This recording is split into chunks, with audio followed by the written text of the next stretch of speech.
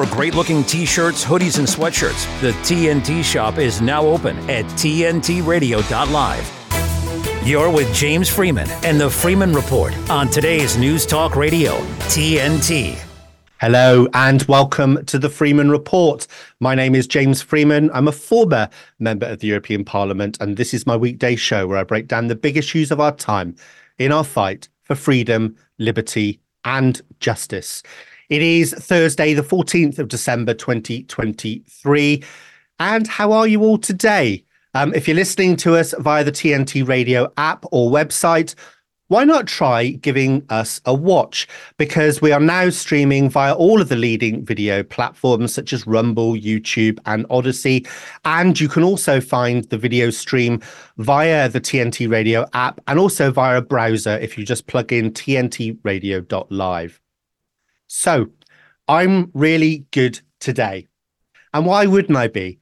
Because during my show yesterday, the First Minister for Wales, Mark Drakeford, announced that he's stepping down. Now, this is great news for the people of Wales because he's done so much damage and harm to the country, whether that's the 20-mile-an-hour speed limit, the tourist tax, the cancelling of the M4 Relief Road, which was a project that went on for 20 years. It cost £150 million before he cancelled it because of the climate emergency. There was also the time where he was videoed at a Diwali party dancing on a dance floor with a crowd of people, right at the time that he was mandating lockdowns and restrictions on social mixing for everybody else during the pandemic. He also made all of the shops cordon off so-called non-essential goods to stop COVID, because COVID's like that. It's clever. It knows the difference between essential and non-essential goods. Now, the only reason Labour has been in power here in Wales for the past 20 years is because of the miners' strike and the bust-up with Margaret Thatcher in the 1980s. That little incident in history means most people in Wales vote Labour because lots of family members worked in the mines. And, you know, the joke is in the valleys here is that if you put a red rose on a donkey, they would vote for it. So anyway, great news on that front, although I'm not sure we're going to get anyone better. We'll probably get someone who is just as utterly awful as Mark Drakeford, but we'll wait and see. Anyway, enough of me today because I've got two great guests that I want to make time for. So first up, I'll be joined by Gaylene Barnes, who directed River of Freedom, a film that had its worldwide premiere yesterday. So we're going to play a clip of the trailer after the break, after me and Gemma have spoken, and then we'll hear from Gaylene on her hopes for the film. Second up, I'll be joined by Shabnam Mohamed, who is a steering committee member for the World Council for Health.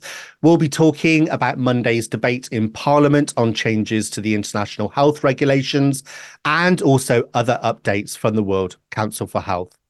If you want to get in touch, as always, please email me at jamesfreeman@tntradio.live and get yourself over to tntradio.live and join in the conversation. Get over there now. There's loads of them in there.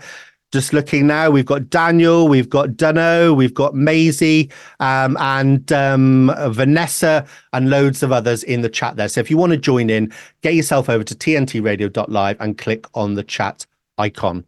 My name is James Freeman, and this is the Freeman Report for TNT Radio. Going 360 on the headlines. It's really well-balanced conversation. Today's News Talk Radio, TNT. Right, now I've got to do it, Gemma, because the chat have demanded it. I saw it earlier, so good morning, Gemsy. Well, what the chat wants, the chat gets. The chat gets, that's all I'll yes, say. absolutely. The chat can have it. They can have it. It's coming up to Christmas. There's a Christmas present from me to the chat there. I don't really interact with the chat that much because I'm often busy looking at breaking stories. But I think one of my New Year's resolutions will be to get involved in the chat because I know there's a lot of really good discourse goes on in there and a lot of really good ideas for kind of stories and subject matter. So yeah, you can have my nickname, chat, and then in the new year you can have me as well. Happy New Year. I mean, the other thing Another big thank you for people in the chat. I do get lots of emails now from people who are in the chat, and they say, "Oh, hi, by the way, my username is this," and they've been great. They've suggested some really good guests that have been on the show. I've had a couple of emails in the last couple of days, and I'll be able to do some research on certain people they've suggested there. So thank you for engaging, everybody. And if you are not engaged yet, get yourself over there, tntradio.live. Right, Gemma, what story have you got for us today?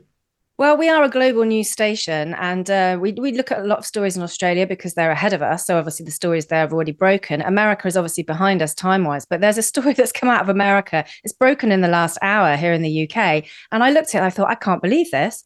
I can't believe this. Now, ostensibly on the surface, this is a nice story, right? So, a new after-school club is being launched in a school in Tennessee. And that's lovely. It's going to start in the new year. It's going to start on January the 10th between 4:30 and 5:30, an after-school club. Absolutely lovely. But no, it's an after-school club of Satan. I kid you not, run by the Satanic Temple at Chimney Rock Elementary School in Cordova, just outside Memphis, Tennessee. And it is a satanic after-school club for elementary school children aged between 4 and 10 years old. Now, the flyer, which has a lovely little cartoon, a cuddly little cartoon of Satan and some pentagrams on it for good measure, says the Satanic Temple is a non-theistic religion that views Satan as a literary figure who represents a metaphorical construct of rejecting tyranny and championing the human mind and spirit. We're not attempting to convert children. We're just offering activities emphasizing rationalistic, non-superstitious and scientific worldview. It's Satan. They're very open about this. The school district that runs the school has said they're going to give permission to rent this space, this after-school space, on the spirit of the First Amendment, free speech. And understandably, I think, really, parents and residents have gone absolutely mad and said that the school district has only rented out the space because they don't want a lawsuit on their hands as a result of the First Amendment, which is free speech, freedom of expression. The Satanic Temple has been approached for comment. They haven't commented, but I've had a look at the flyer, and it is a strange looking flyer. And it says on the top, it offers science projects, community projects, puzzles, games, nature activities, arts and crafts, and snacks. I don't know what a satanic snack looks like. The mind boggles. I'm sure the chat might have a few ideas, but I just thought it just coming out of America, which, it really is quite a conservative Christian country, quite openly, this satanic after school club. I mean, it almost makes me want to get on a plane and have a look and see what they're going to actually be doing. But it's a story that's come out of the States this morning that's broken here. I just thought I can't ignore this one. So let's get your take on it. Yeah, I mean, obviously, the name and the meaning behind that. But some of the things you talked about there, I think you mentioned science, rejecting tyranny. Is this not just a case of, it being a little bit artistic license in terms of the name? Are they really going to be worshipping Satan? I don't know. The description that you said there in terms of the activities didn't really match what I was expecting. Go over them again. What were they, Gemma? Well, you have to wonder what they are, though, you see, because, science projects. A satanic science project. Community projects. Well, presumably a satanic community project.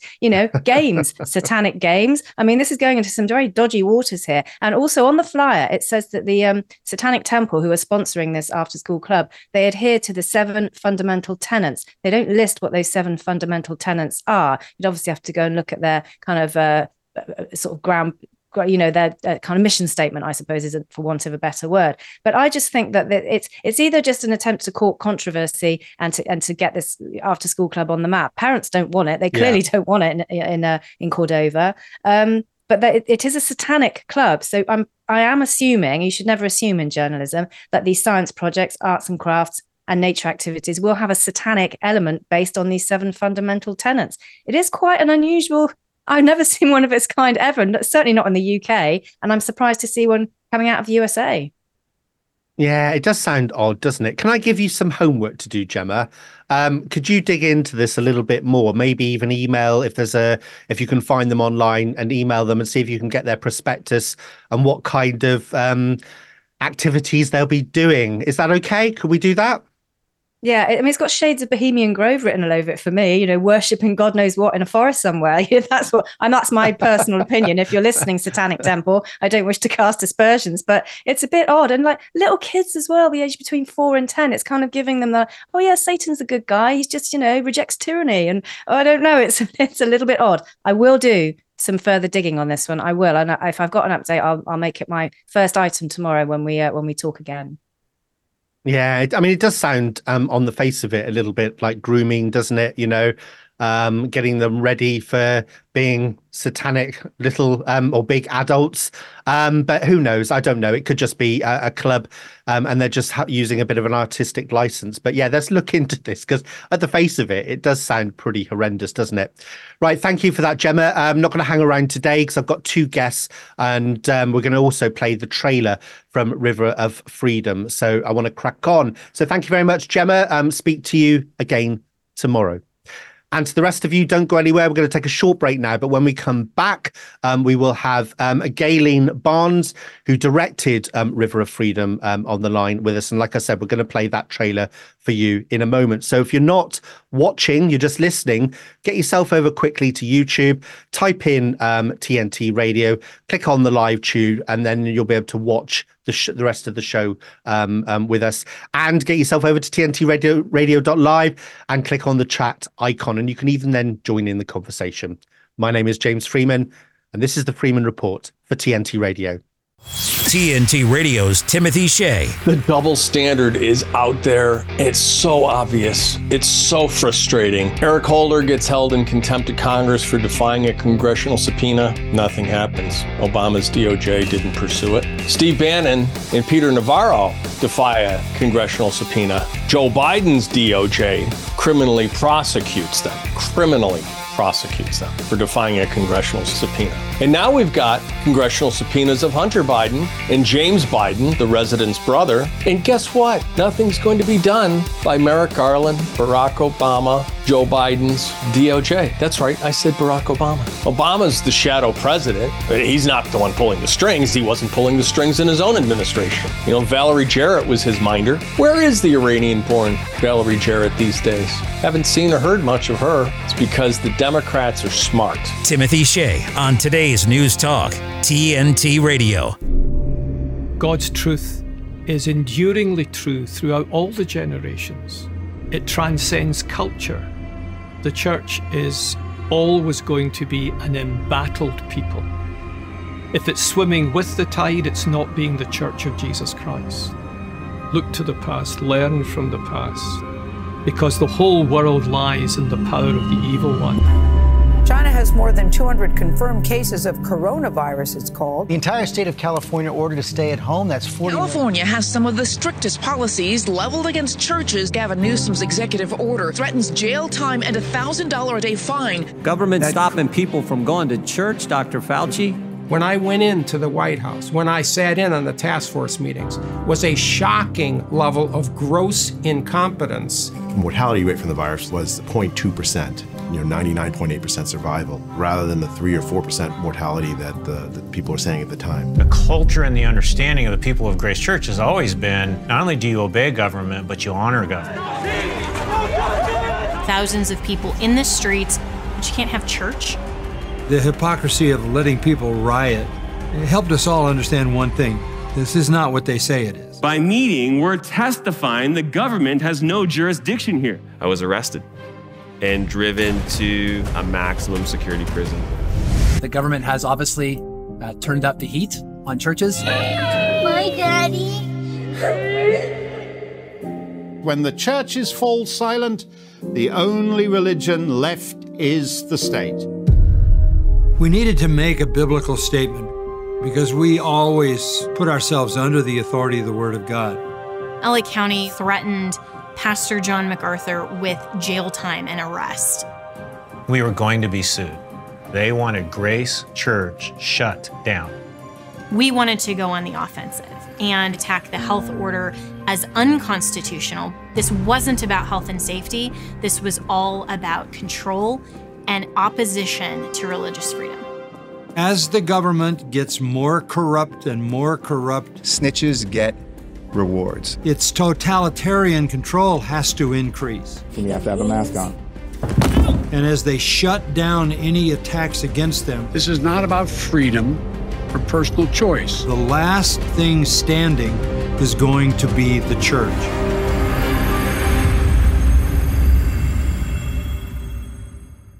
It's time to switch on. Today's News Talk Radio. Very entertaining. TNT. Right. Well, as I said on the show yesterday, River of Freedom had its worldwide premiere yesterday. It has been out in New Zealand for a while. Obviously, I had Robin Minotti, who's the executive producer. He was on the show, I don't know, a month, 5 weeks ago, something like that. So I'm absolutely delighted. I haven't seen the film yet because it's 3.5 hours long and I do want to watch it all in one go. So me and my wife are going to sit down tomorrow evening, but I've seen the trailer. And it's just one of those films that I know I'm going to love. So I'm absolutely delighted that Gaylene Barnes is with me now. She directed the film. Hello, Gaylene. How are you doing? Hello. Hi. Hello. Thank you so much for having me. It's great. No, thank you for joining us because it is, I think, 20 minutes past midnight for you in New Zealand. So thank you for staying up late to join us.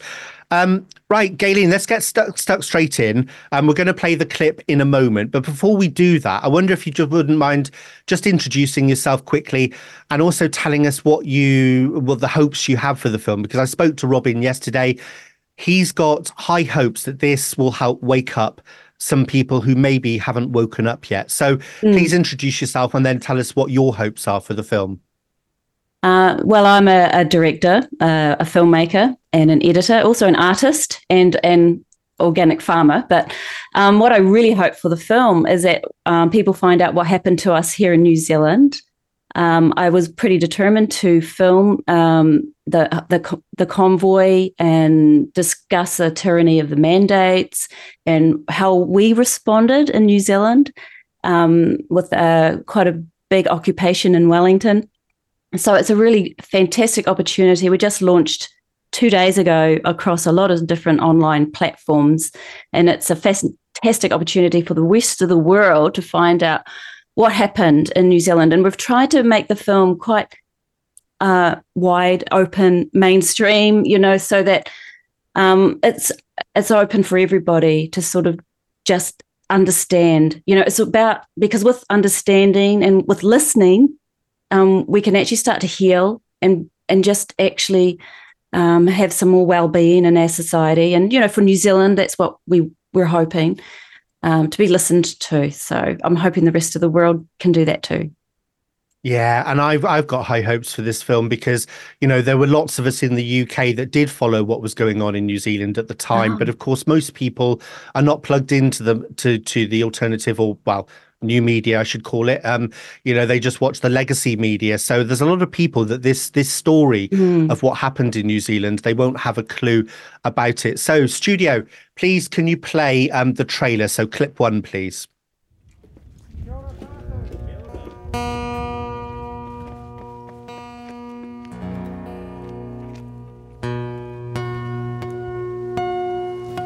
My role in my own heart and the reason why I was there is that I needed to speak the truth. I had to educate myself. Personally, I'm pro-vaccination, but having to sack people because they don't take a vaccination is, in my book, just immoral. Like a river that is flowing, where you know. This is the world that we're in now. You better toe the line, but we wouldn't. No, I need to do this. I feel so strongly about it. But I'm proud of what I did and what I fought for.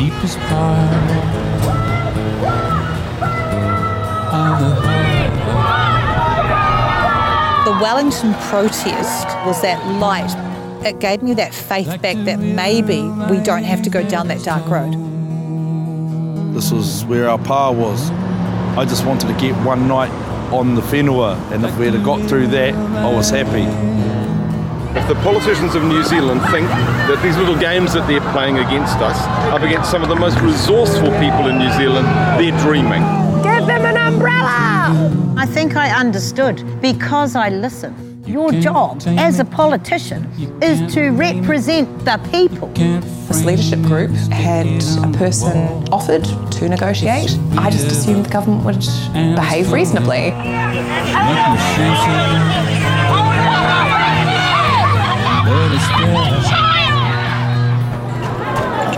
If democracy is a conversation and politicians don't want to have the conversation, what are we all doing here? Be calm, everyone. Peace and love. How can you be an anti-vaxxer when you had a vaccine? You know, like you did it, right? You're not an anti-vaxxer, you're an injured person. We'd already been bullied out of everything else. I didn't have anything else to lose. Made me cry every day they didn't come. Where's your money?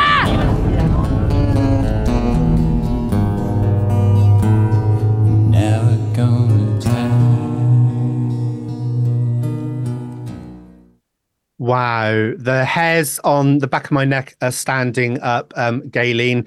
I remember all of those scenes well and of course, the violence from the police that they used, the violence they used against peaceful protesters.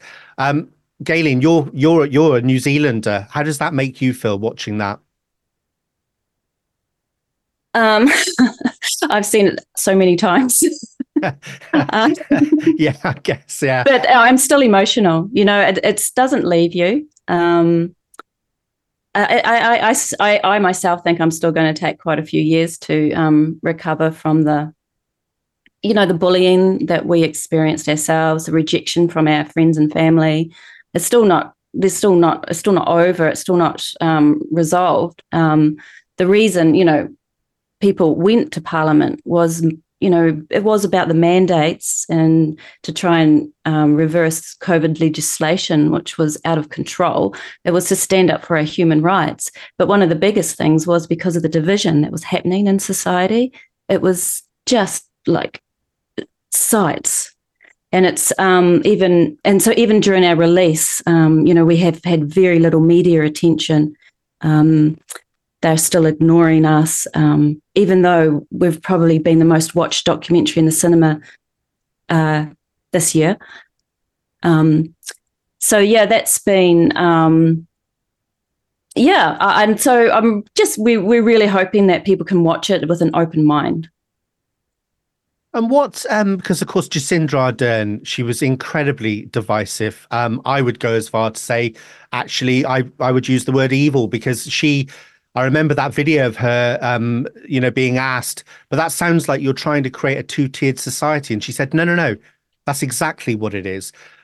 She was truly awful. Of course, she brought in the no jab, no job policy. Those people that lost their jobs, and there were lots of people that lost their jobs in New Zealand, have any of them been taken back on? Has the healing process started in New Zealand? Jacinda Ardern was a remarkable leader for the first term, and I voted for her twice. I would totally regret it now. I mean, she was advocating kindness. She wanted to stop child poverty. She had some great things she was putting forward, but then her halo just fell off. And I think it was probably that speech where she said, "Oh, yep, two classes of society, yep." But and they need to be punished. It was a punitive measure, so people lost their job for punishment, not for health reasons. So some people have their jobs back for sure. Our social media manager here, Megan, she's a mental health nurse. And no, she's not going back. There's a lot of people just refuse to go back because they're so poorly treated, bullied, and even their colleagues, were very rude. So it's really hard to rebuild those bridges. So people have just found new careers, actually. And this, the film has been out for a while in New Zealand now, hasn't it? And like you said, it has been the most popular documentary film this year in New Zealand. What have been the feedback from people who maybe at the time were the people that were doing the bullying, because of course it wasn't just employers, people were told not to invite people around for Christmas and all this kind of thing. Very similar to what happened in Australia and other parts of the world as well. What has been the feedback? Do you think that it has opened the minds of people who maybe were on the wrong side at the time? Oh, definitely. We were getting a lot of comments that it's making them think. I think probably the majority of people are people who just are supportive of what the protesters' goals were, and actually at the time there were 30% of New Zealanders supported the people's rights to have their jobs and to have a choice around medical freedom, basic human rights. And knew that the law and the legal system was overreaching, was too far. So I would say the majority of people who have seen the film now are in that category. But for some people, my mother was a bit upset that they messed up the lawn. Really? Bless her. She said, but it made me think. I mean, the other thing to mention here, before you go, Gaylene, is of course now we're sort of two years on from when the vaccines came out. There is a lot more evidence now of the harm that the vaccines have done globally across the world, despite the fact that governments are trying their best to ignore that. To me, watching, I'm sure I'm going to get absolutely furious when I watch this tomorrow night, because for me, that is the thing here, making people have a medical intervention. Has it restirred that anger in New Zealand, do you think? No. That's been my biggest surprise is at the end of a screen, the premiere, there was just some peace and relief that the story's out there and we're just being heard. And there's other venues where that story is going to start to develop. In fact, there's reports already out, that New Zealand has done, which already explains that myocarditis, for instance, is a statistically significant adverse event. I mean, they know it. They've already done the analysis of 4.5 million vaccinated New Zealanders. But even that report, which was published 2 months ago, has not been published in the media, because the media are feeling like they need to because they pushed the safe and effective line along with the government. So I don't know why it's sort of breaking down that, maybe there was something there kind of thing. And hopefully doesn't require another revolution, maybe just an evolution of thought and having some compassion again would be great. Yeah. Well, listen, Gaylene, thank you so much for directing this film. I do have high hopes, like Robin, for this. It's a beautifully filmed documentary. And I am hoping that it will wake up some people and make them think twice so that we never, ever end up in that situation again. Ladies and gentlemen, Gaylene Barnes, thank you very much. Thank you. Right. Thank you. Right. Okay. Don't go anywhere, because after this short break, I'll be joined by Shabnam Mohamed from the World Council for Health. So stay tuned with me, James Freeman, on TNT Radio. Now, TNT Radio News. I have huge news. Are you ready for it? Yeah. Do it. Matt Boyland here with a look at your TNT headlines. In a rare move, Hunter Biden has fronted the media, defending his father just hours before House Republicans voted to formally start their impeachment investigation into the president. A schoolteacher in Ireland who was fired for refusing to refer to a transgender student as they instead of he will spend Christmas behind bars. And former US President Donald Trump has warned if he's not re-elected in 2024, the US will sink into a depression comparable to 1929. We're the pinup boys and poster girls for free speech. We just don't look as impressive as Vladimir Putin shirtless on a horse.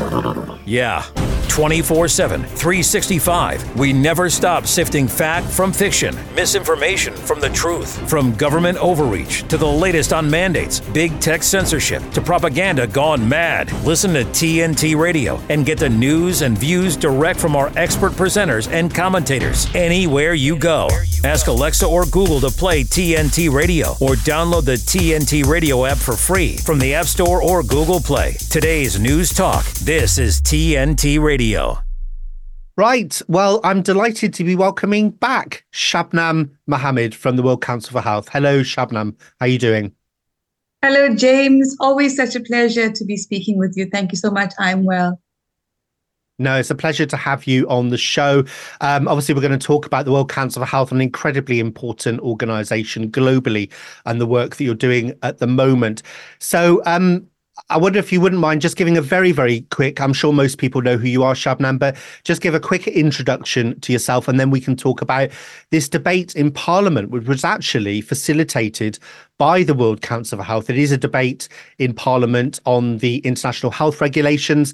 So first of all, quick introduction, and then let's kick off that conversation, Shabnam. So, James, I'm an activist, journalist, and lawyer from South Africa. I'm on the steering committee. I serve on the steering committee of World Council for Health. I'm also the executive director of Children's Health Defence Africa, and I'm with Transformative Health Justice in South Africa. I think that's it in a nutshell, and I firmly believe that the power of the people is stronger than people in power. I love that line. That's fantastic. Right, so Shabnam, I guess first of all, let's tell people how this debate came about, because it's thanks to the World Council for Health that we're actually having this debate in Parliament on Monday, isn't it?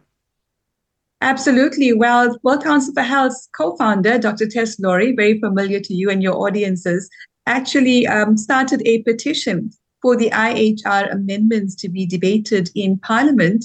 Over 100,000 signatures later, that call could not be ignored.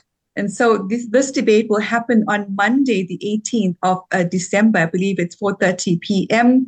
And the World Council for Health, as well as our partners around the world, are raising mass awareness for the public to attend or participate, for UK parliamentarians to attend and participate, but also for people around the world and parliamentarians around the world get actively involved and understand why this is such an issue. The IHR amendments, James, as you know, pose a threat to health, freedom, and sovereignty. But it also creates a trading cartel for the predator class, the 1%, that will use the WHO, an agency of the UN, to conclude these massive deals, leeching resources from our economies and placing our countries under enormous debt. So I, for one, am delighted that this is happening, and it really is a testament to the power of the people. It definitely is, isn't it? And it's a really important debate, because a lot of the negotiations around this and a lot of the talks have gone on in secret, haven't they? And we only know about what we know because of people like James Roguski and the World Council for Health, in terms of doing the hard work, in terms of reading all the boring papers coming out of the WHO and doing all of that investigative work. So this debate on Monday, what do you want it to focus on specifically? What do people need to know about? I think the World Council for Health had first spotted this new pandemic treaty in Q4 2021, and then we were alerted to the dangers the IHR posed by Dr. Astrid Stickelberger, who's also a WHO insider. And so this movement began to grow beyond stop the treaty and stop the amendments, but rather stop the WHO or exit the WHO. It's the right thing to do. The amendments currently in question were adopted at last year's World Health Assembly number 75, specifically the most important one related to the duration for the duration of time that countries have to object to amendments, and the duration of how much time we would have before an amendment becomes of force and effect, both of which have been drastically shortened. Which of course creates massive problems in democratic societies, James, because public people have the right to public participation. There's been little to none, whether on the IHR amendments or that new pandemic treaty or anything else the WHO and the UN are doing. And so the debate needs to center around the very real threats that this kind of totalitarian bureaucracy poses to our health, our freedom, and our sovereignty. I think representatives also attending the WHO and making decisions on our behalf have no mandate to do so. Again, it comes back to informed consent. Did we, as the people, consent? And I firmly assert that if we do not participate, if we do not consent, then nothing that they actually agree on or do is valid. It's in fact null and void, which we are asserting in South Africa. Like other countries, we've written a notice letter to the WHO telling them that their processes are invalid. What they're doing is a threat to sovereignty. And of course, we've discovered that the IHR 2005 was not properly domesticated into South African law, which makes everything they do invalid. Yes, James Roguski was on the show last week, and what he said, we've had quite a big change around of politicians in the Foreign Office. We've got David Cameron is the latest, but during that game of musical chairs, Parliament hasn't been informed about some of the changes they're making. And this is the scary thing, isn't it, Shabnam? Because the IHR have been in place, the latest iteration of it since 2005. And it's not like other international treaties, or it's not an international treaty. So it doesn't actually need a vote by Parliament. Now, the thing that really worries me is why they changed the rules to make a shorter period between when they propose changes to when they actually come into effect. Because countries, essentially, what they need to do, they don't rubber stamp it. They have to say that they don't agree with it, but by this certain date. So it's very sneaky of them, isn't it, to shorten that date whereby democratic countries have the opportunity to debate the changes and then say whether they agree with them or not, isn't it? Well, I have a different view. I think that every international agreement has to go through Parliament. It's the same in our country as well. South Africa, all agreements need to go through a parliamentary process. Parliamentarians have constitutional oversight. That's written into our constitution. And I'm pretty sure we can find similar provisions in the UK as well. And over and above that, politicians and the executive are meant to serve the people. But yes, of course, it is extremely concerning that this is what the WHO is trying to do, to shorten these time periods. But I have noticed that the working group on the IHR is pushing back with some very real criticism of what these proposals and these amendments contain. For example, the one that says the Director General can declare public health emergency of international concern, even if your country disagrees. The working group on the IHR is saying, but that's a threat to sovereignty. So I want to give credit where credit is due, and to say that there are some competent and ethical allies perhaps on the inside, but that really it's up to us to make our politicians aware. One of the instruments we have at World Council for Health is a policy on global monopoly over public health, which you can find on our website. Yeah, and you touched on something really important there, because people hear about these bodies like the WHO and they just think, they are inherently evil and that what they're trying to do. But actually, yes, they've been captured from the top down, but I know from some of the work that I do in the background that there are good people, very senior people at the WHO who are actually really unhappy with lots of things going on at the organisation, particularly with the funding. The fact that the organisation is 2/3 funded by foundations like the Bill and Melinda Gates Foundation, Gavi. Some of these foundations obviously have direct interest in the products which potentially in the future the WHO could mandate. So a really, really important debate on Monday. And Shabnam, people can come, can't they, to Parliament Square to create a lot of noise, bring banners and whatever to try and create this attention on the Parliament, can they? What time is actually the meeting happening? It's 4:30 p.m. It's also going to be broadcast on the Parliament platform. Perhaps organizations and groups can find a way to restream those. But yes, we're encouraging people to come with your flyers, come with your banners, bring your children, help them understand why this is such a problem, translate the content that's been output so people around the world know exactly what's going on, and try to replicate that in your own country. Ensure your parliamentarians realize that they're going to become irrelevant. If the WHO and the UN have their way with these power grabs, we won't have democracies left. I'm looking forward to Monday, and I hope your audience is going to support the debate. Yeah, fantastic. If you are watching or listening and you live, near London, you can get there on Monday. Please do get down there, because, we haven't got many opportunities now to stop this global takeover. And Monday's opportunity is an opportunity to create a lot of noise, get MPs aware of the fact that people really care about this.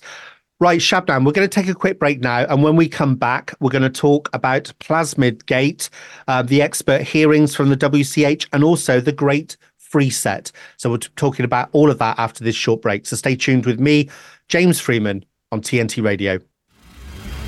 With his expert analysis and opinion, this is TNT Radio's Timothy Shea. Stop letting leftists set the agenda.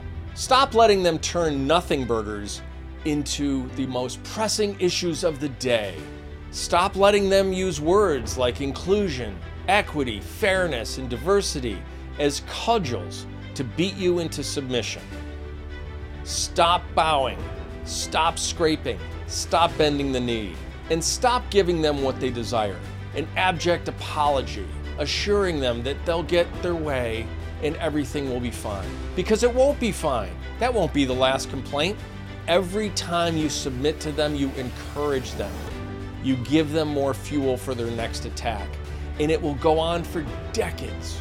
The Onondaga Nation complained to Syracuse University about the Saltine Warrior mascot in 1978.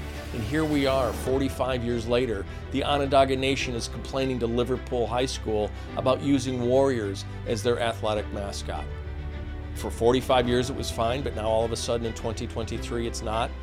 Stop giving in to this culture of destruction. From MAGAInstitute.com, this is Timothy Shea for TNT Radio. We all know what it's like to feel alone. But it just takes one new connection. Want to get out of here? To empower many. This is unbelievable. It doesn't take a superhero to bring forces together. We all have the power to reach out. Let's go! And help someone feel like they belong. Pretty cool, huh? We are stronger together. This is the Freeman Report with James Freeman on today's News Talk, TNT Radio. Right, now, Shabnam, the World Council of Health does some great work, lots of work globally, setting up country councils, which you're doing at the moment. But also you have this Monday meeting, don't you, every week, where you bring in experts from around the world. And I know you've done some great reveals on there, highlighting some really worrying evidence, haven't you? And I think one of them is the Plasmid Gate expert hearings. Tell us all about that, Shabnam. Well, Plasmid Gate, James, is certainly one of the biggest controversies in science that the world has ever known. What the World Council for Health has done is rely on our experts in various countries around the world. We hosted a scientific expert hearing on the 9th of October, bringing together some of the foremost experts in their fields, including Dr. and Professor Sucharit Bhakti, to expose the issues surrounding Plasmid Gate contamination, the impact on DNA, etc.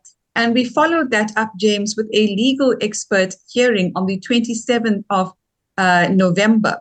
And in that hearing, we had experts, including one scientist, Fahri Hassan, who's an expert on conflicts of interest. I certainly think you'd enjoy having him on as a guest, but also lawyers, Katie Ashby-Coppins from Australia, Julian Gillespie, Australia, Peter Pham, Australia, Sue Gray, New Zealand, Wendy Lowe, Singapore, and Dr. Willem van Aert, who is a South African-born professor now living in the US, and he's an international human rights lawyer, an expert, actually.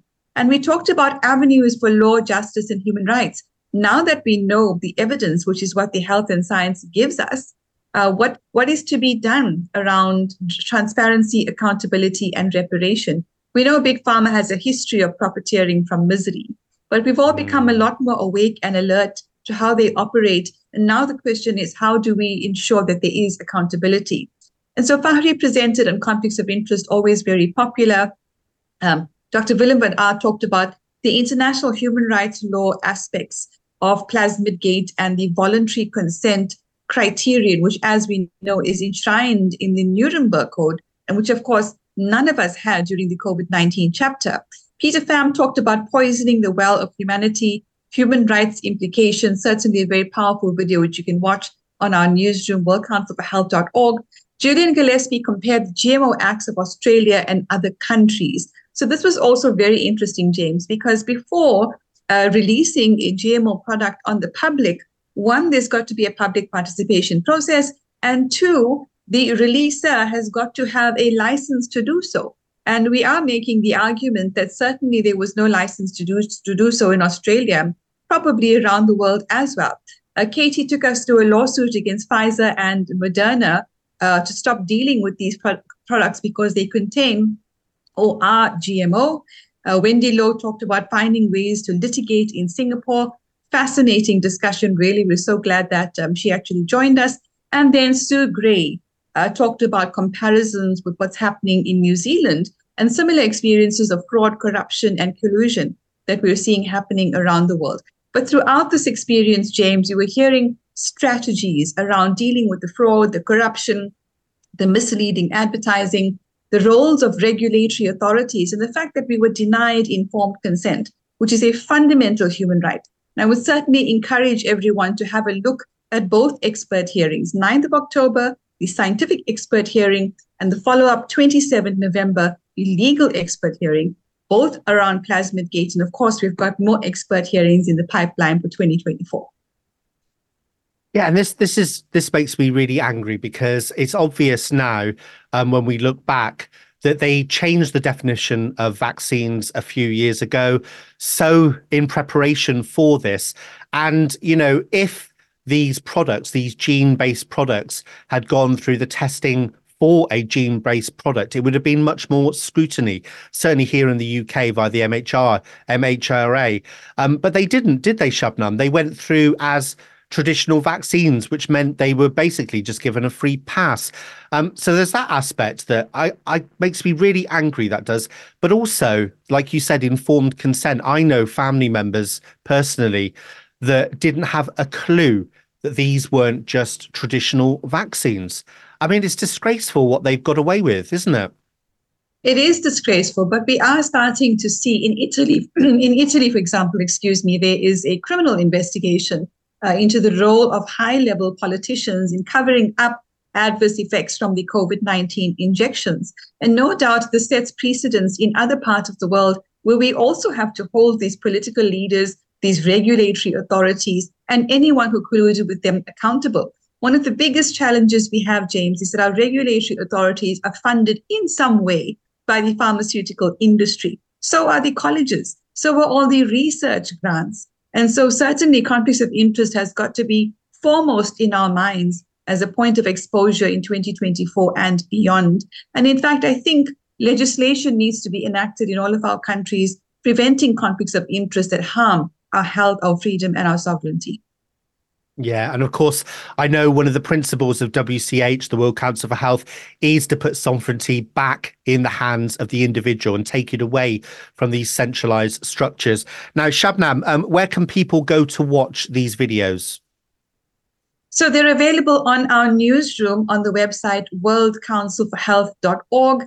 You'll also find summary articles around these videos on World Council for Health Substack platform as well. So you may want to read, you may want to watch, but do something. And more importantly, share this content with lawyers and other scientists so that we can start framing legal actions and really test our courts, test our judiciary, test the democracies that we live in.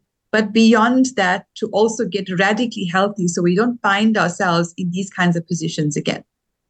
Yeah, I think the main message is get involved, go and consume these all of this information and this detail and get involved, because I think that's where our democracies have gone wrong. We've got too many people who just think we can just leave it to the politicians, and we clearly can't.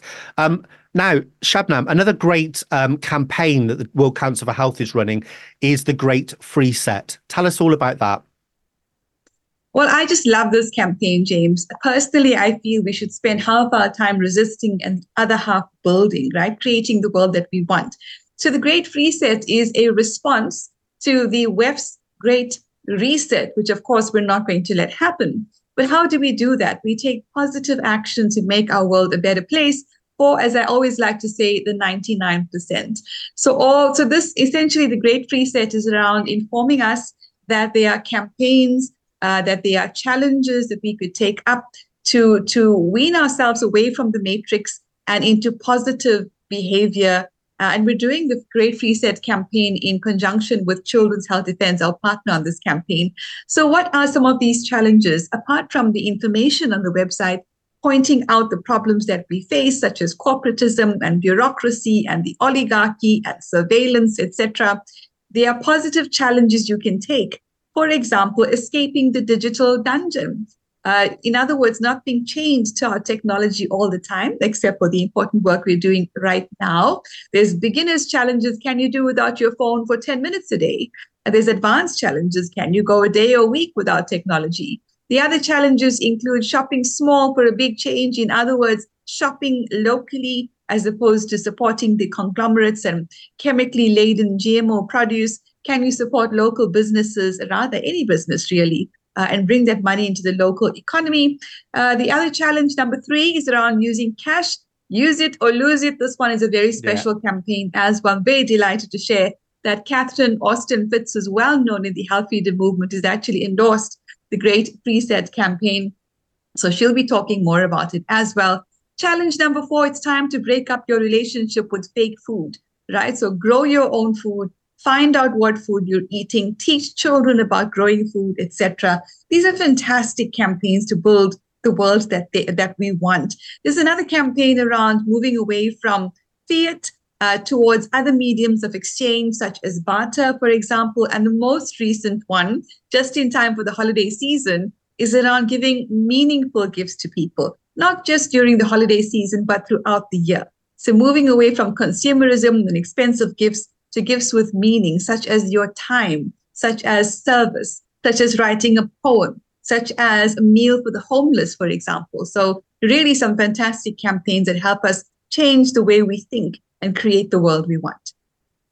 Fantastic. Now, Shabnam, I do want to leave a little bit of time because we've got a video from the World Council of Health we're going to play in a second. So very, very quickly, can you tell us about the World Council for Health shop? Because you've just launched that and you have got some interesting products that people might be interested in for Christmas presents, calendars and the sort. Tell us quickly about that. Thank you, James. So there's been a great demand for the World Council for Health to open a shop from the public, from our supporters. But of course, the proceeds of the shop go towards covering the expenses of this now 2-year-old organization that has done phenomenal trailblazing work. So products on the newly launched shop include a book by Dr. Willem van Aalt and COVID-19 lawlessness, EMF products, merchandise, is a calendar by Bob Moran, which is really selling out already. So we're so excited to have launched the shop. And of course, we ask the public to support us. Fantastic. Get yourselves over to worldcouncilforhealth.org and definitely check that out after this show. Right, studio, please, can we play clip 2?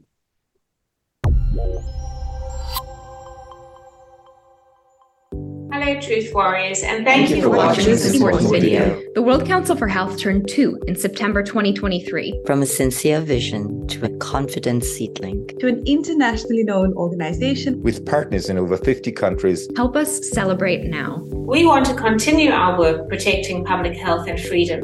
And providing you and your family and friends with resources to empower you through challenging times. To do this, we need to raise consistent funds. With your contributions, we have achieved so much. And as we grow with you, we can do even more. Every contribution you made has been and is being invested wisely in strategic and creative activities. With your help, we have created over 500 videos with experts and influencers in health, science, freedom and sovereignty. And over 100 live meetings. Over 150 statements, reports and guides. Including our in-depth guide on early COVID-19 treatment. Our spike protein detox guide. Shabnam, at the end, I'll just say thank you, Shabnam, and yeah. 2 international Better Way conferences. As well as many affiliated conferences and community events. 3 policy briefs covering monopoly health, the effect of unregulated digitalization, and human trafficking. Campaigns including Exit the WHO, and our latest campaign with Children's Health Defense, the Great Reset. In addition, we are establishing autonomous country councils and providing support to our partners around the world.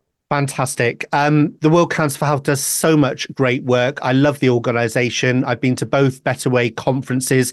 Very, very quickly, we've got around a minute left. Shabnam, tell us very, very quickly about these country councils you're setting up, because you've been very, very busy setting this decentralised network, hopefully one day to challenge the WHO, which is a very much a centralised network. Tell us very, very quickly about that.